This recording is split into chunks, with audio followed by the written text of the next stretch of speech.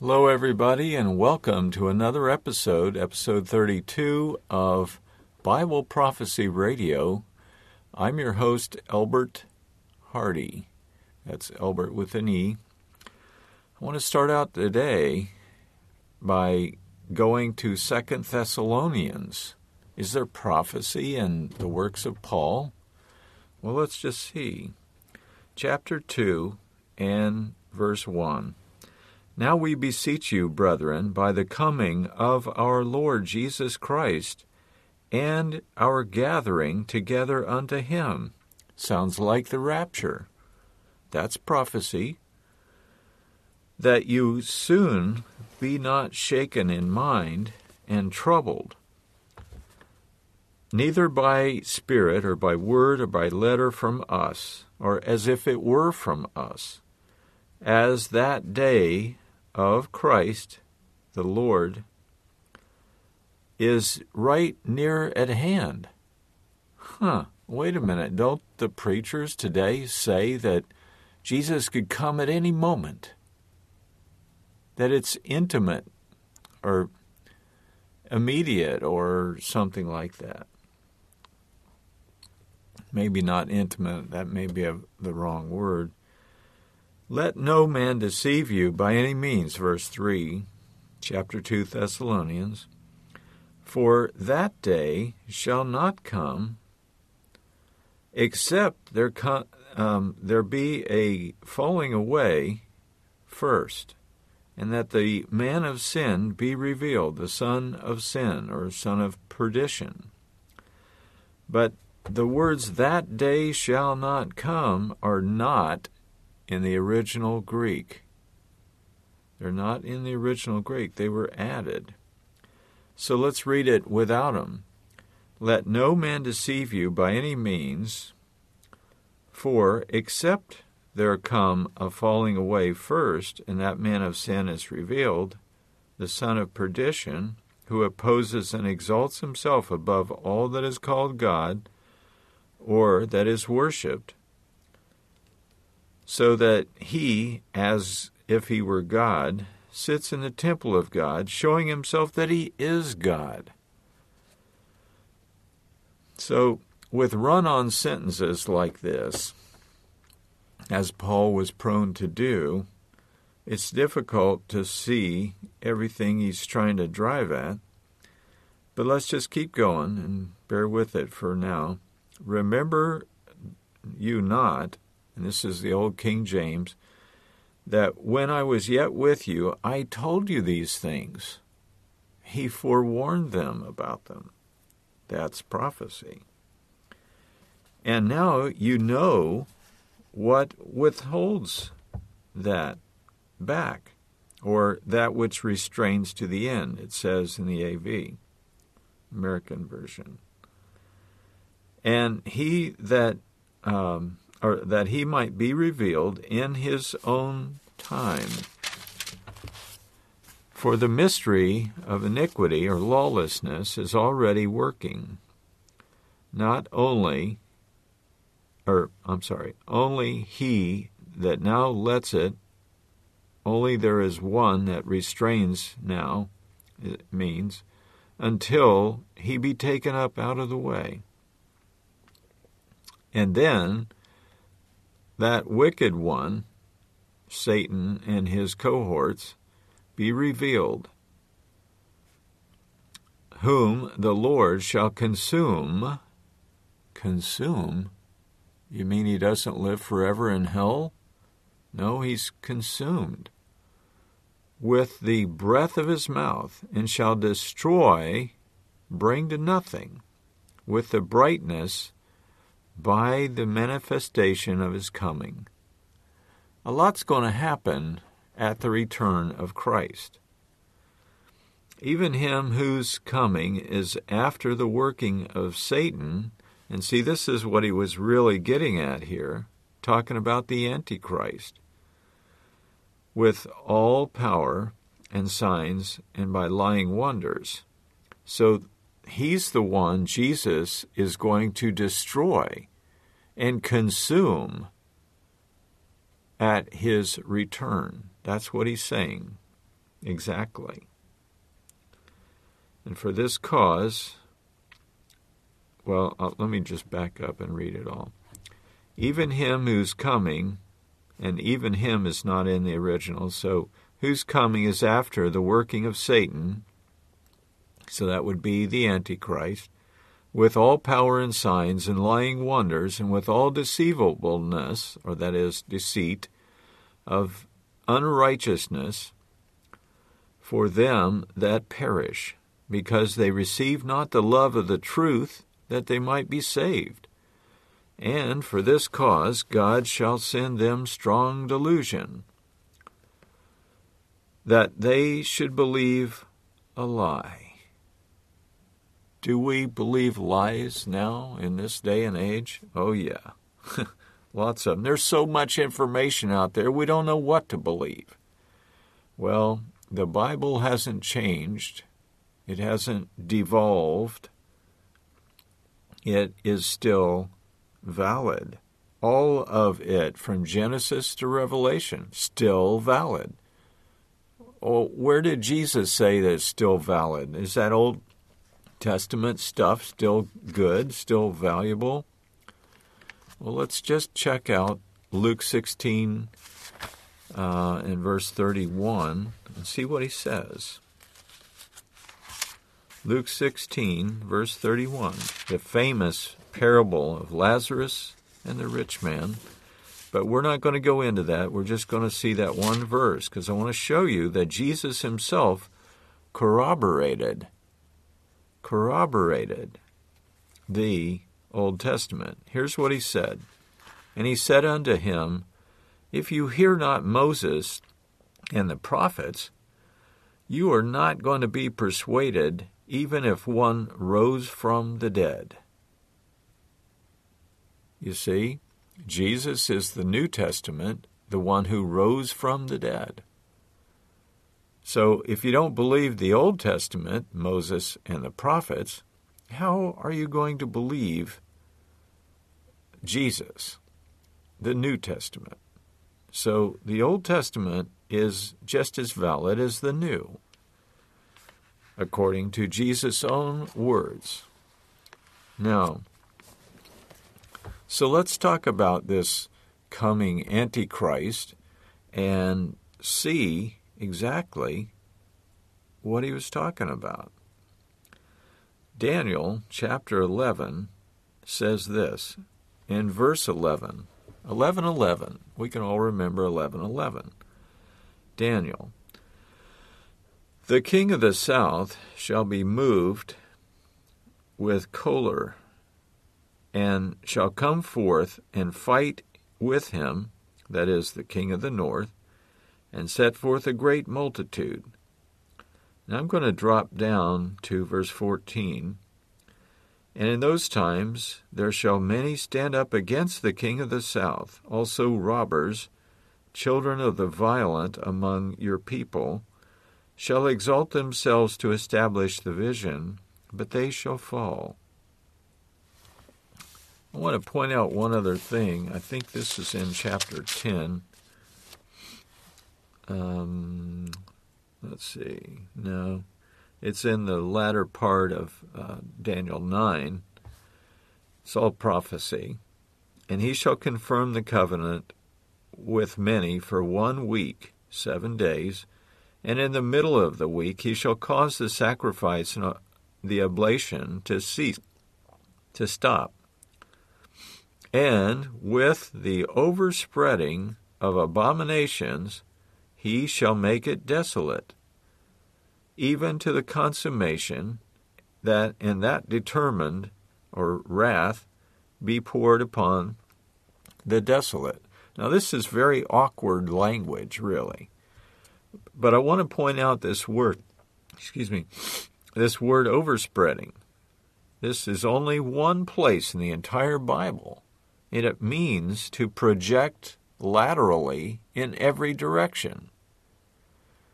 Well, in the days when Daniel penned these words, there were no bombs. There were no bombs. There were no hydrogen weapons or no atomic bombs. And so this overspreading, projecting in every direction, is a word that he seldom used. It's not used in all of the Hebrew text of the Old Testament. No. And it's the word kanaf. Kanaph. Overspreading. Nukes. Bombs. That's what I believe that word means. Now, what's going to get nuked exactly? Well, we're talking about the Middle East, Jerusalem and its surrounds, and especially Saudi Arabia. Saudi Arabia and Yemen, Oman, Jordan, Turkey, all of that whole region, the oil-producing countries, OPEC. That's where the war is going to end up. It may not start there, or it might. I don't know. I want every one of us to keep our eyes on Jerusalem, on Israel. So let's go somewhere else to see more. We'll go to Isaiah 13. Isaiah 13. Wow. The burden of Babylon, which Isaiah, the son of Amoz, did see. Lift up the banner upon the mountain, and exalt the voice unto them. Shake your hand, that they may go into the gates of the nobles. And then let's drop down to verse 6. Verse 6 says, Howl, for the day of the Lord is at hand, and it shall come as destruction from the Almighty, like Sodom and Gomorrah, for example. Therefore shall all hands be faint, and every man's heart melt. And they shall be afraid. Pangs and sorrows shall take hold of them, and they shall be in pain as a woman that travails. In other words, is having a baby. And they shall be amazed at one another, and their faces as flames. Behold, the day of the Lord comes, both cruel and with wrath and fierce anger, to lay the land desolate, and destroy the sinners thereof out of it. For the stars of heaven and the constellations thereof shall not give their light. The sun shall be darkened in its going forth, and the moon shall not cause her light to shine. I will punish the world for their evil, and the wicked for their iniquity, and I will cause the arrogancy of the proud to stop, and will lay low the haughtiness of the terrible. And I will make a man more precious or rare than fine gold. And I'll stop right there for now. This is scary. Wow, yeah, it's very scary. And then if you go to chapter 34, just a few pages over, we read this. Verse 1, chapter 34 of Isaiah. Come near, you nations, and hear. Listen, you people. Let the earth hear, and all that is therein, the world and all things that come out of it.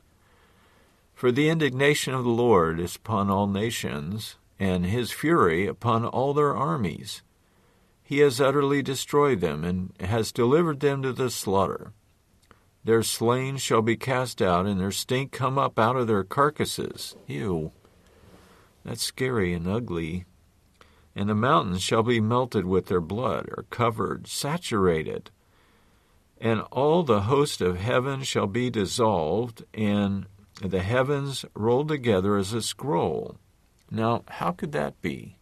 How could the heavens get rolled together like a scroll? What happens when you roll a scroll together or roll them up? Well, you can't see the words anymore. The words disappear. And so if the heavens get rolled up, we can't see the stars anymore. That's what I think that means. And let's go to verse 4. And all the host of heaven shall be dissolved. That's where we were. And all their hosts shall fall down. Wait a minute now. These are stars in the heavens, and they're going to fall to the earth? I'm here to say that's not what he's talking about. Then what is? Well, right now, the internet is kept up there by satellites. 22,500 roughly satellites. New ones are going up every day, seems like, and replacing old ones. And every once in a while, the engineers who are stationed all around the world with radio towers, radio signals, beaming up to make course corrections with these satellites, don't quite prove themselves able to control them perfectly, and they bonk one into another. And when they do, they fall to the earth, wasting millions, maybe billions of dollars, because they're not cheap, these communication satellites. That's what keeps the internet up there. But thankfully, we have double coverage, or maybe several that cover the same area. Personally, I love the internet. I think it's great. But I think Jesus himself said that would stop. Yes, you heard correctly. Jesus predicted the end of the internet. Wait. You're going way far afield there, Albert. Well, let's just go and see. Matthew 24 and verse 29. What does that say? And we all need to study our Bibles more, including me. But it says this: immediately after the tribulation of those days shall the sun be darkened, and the moon shall not give her light. The stars shall fall from heaven, and the powers of the heavens be shaken. Unquote. Well, the stars are suns. They're big balls of gas that are on fire. That's what causes the stars to shine. But if you look out at the night sky and you watch long enough, you will see that some of the satellites are moving. Those are exactly satellites that keep the internet alive. You don't have to look very long, you can see them. Well, that's what's going to fall. Every last one of those are coming down. 22,000 satellites? Where are they going to hit? I hope they don't hit your neighborhood or mine. You want more proof? Okay, let's go to Revelation chapter 9 and verse 2. And keep in mind, we're talking about the day of the Lord. Let's see, chapter 9 and verse 2. Well, in verse 1, and the fifth angel sounded, and I saw a star fall from heaven to the earth. And to him was given the key to the bottomless pit. Verse 2. And he opened the bottomless pit, and there arose a smoke out of the pit, as the smoke of a great furnace, and the sun and the air were darkened by reason of the smoke of the pit. Unquote. Exactly. Now, these satellites must be maintained on a daily basis, on a constant 24/7 basis, using those radio satellite, actually they're dishes that push the radio signals to make course corrections through retro rockets on board on these satellites. They must be maintained all the time, around the clock, and around the world, in order to keep them from falling down. Now, what happens when we nuke out the Middle East, the oil fields? What are we going to see? We're going to see gigantic billows of smoke. And we're going to go to Joel 2 in a second and see that. But these billows of smoke have nowhere to go, and that it will burn at millions of degrees. This is oil. Can you imagine Lake Michigan full of oil instead of water, and it's set on fire with a nuclear blast? Whoa. Well, we're going to have several of those. In fact, most of Iraq will get nuked because they're in between the Shiites and the Sunnis. They hate one another. The Shiites are strict moralists. They are by-the-book Muslim. And the Sunnis are just the opposite. They're loose and rich and filthy, and they do all sorts of crimes against humanity, if you ask me. And their day is coming, and they will be destroyed, completely destroyed. But the smoke is going to be so hot that it will fuse to the particles of the air. The air will become black, and we can't breathe black air. Take one whiff of that, and you're dead. That's what I see here in this. The sun and the air were darkened by reason of the smoke of the pit.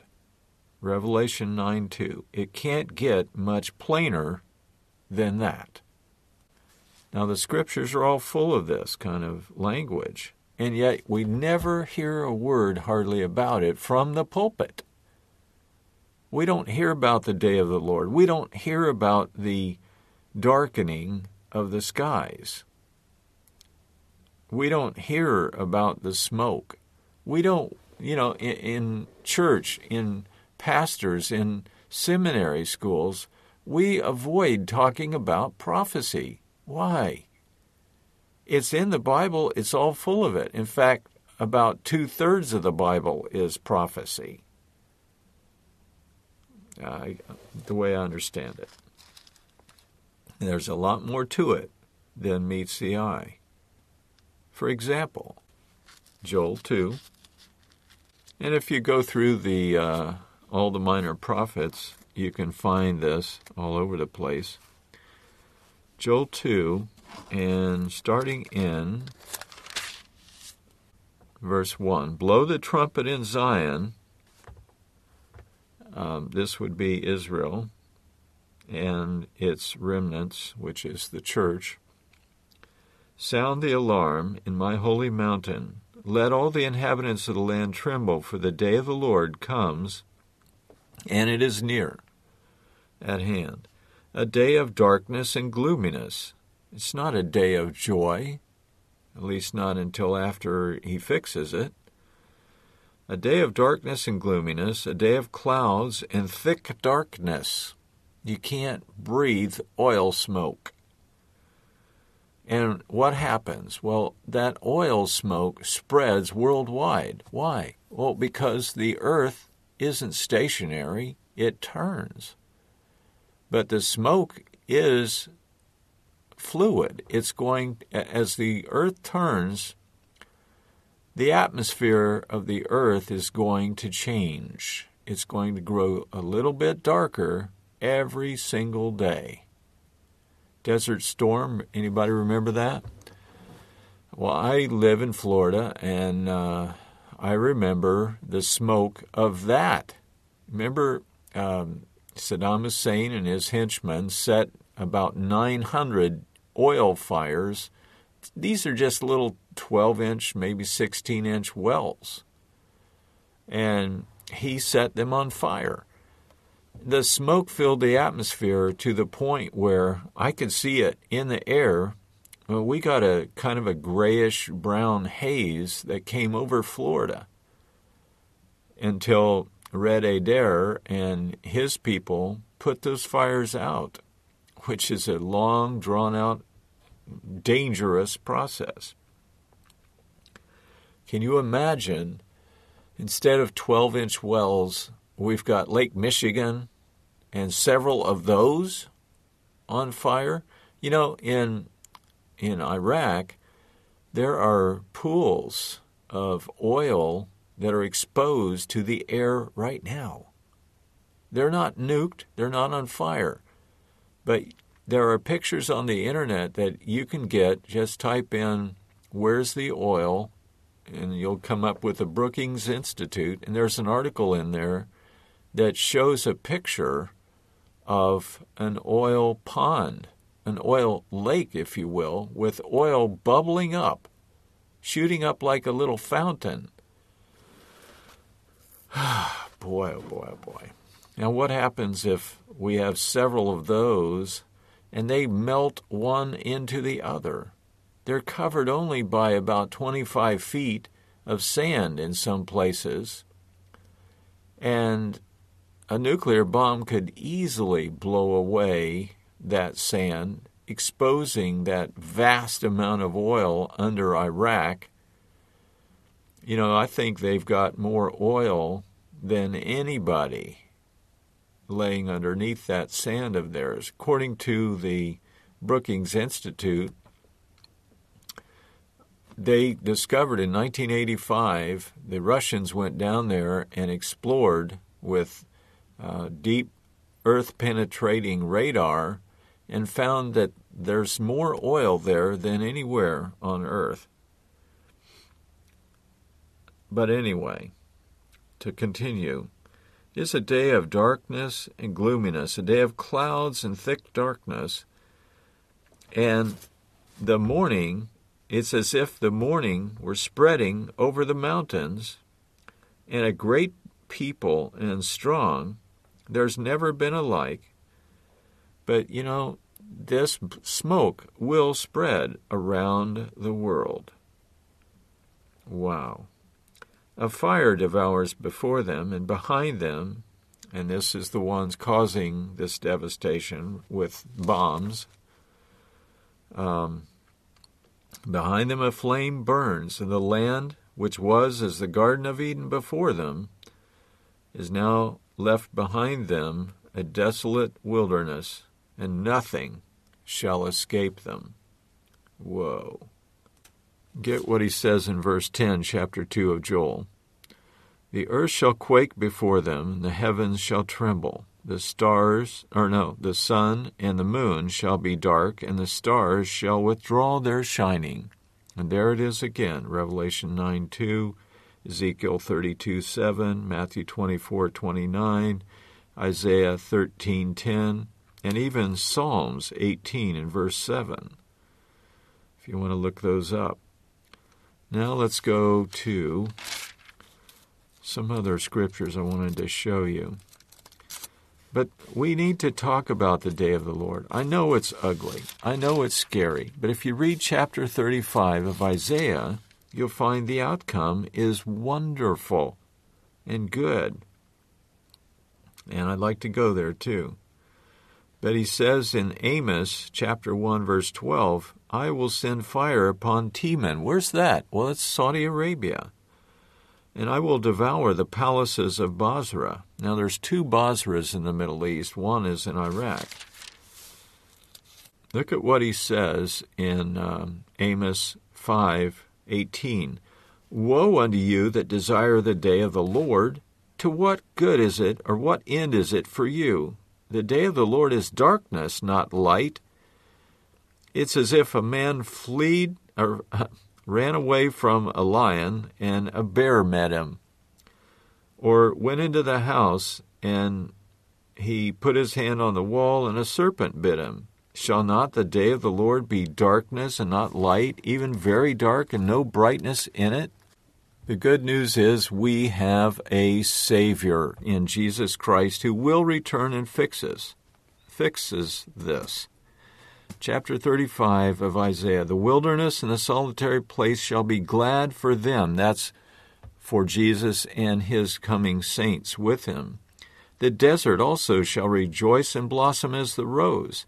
It shall blossom abundantly, and rejoice even with joy and singing. The excellency of Carmel and Sharon, and they shall see the glory of the Lord and the excellency of our God. So that's what we all have to look forward to. That is the good news. You can read the rest of the chapter 35 of Isaiah, and also Isaiah 11, and many other passages which talk about the return of Christ. Well, this is Albert Hardy for Bible Prophecy Radio. Don't be afraid of prophecy. It's not intended to scare you. It's intended to prepare you. Keep looking up. You can go to my website and learn more from the books that I've got written and put up there. You can download them for free. It's there as a public service in the public interest. So there's no ads on the website, itellwhy.com. If you want to email me, you can at jesusiswhy@gmail.com. Ask your questions. I'll try to answer them on the air. I care about you because you care about Jesus and the coming days in prophecy. Thanks for tuning in. See you next week.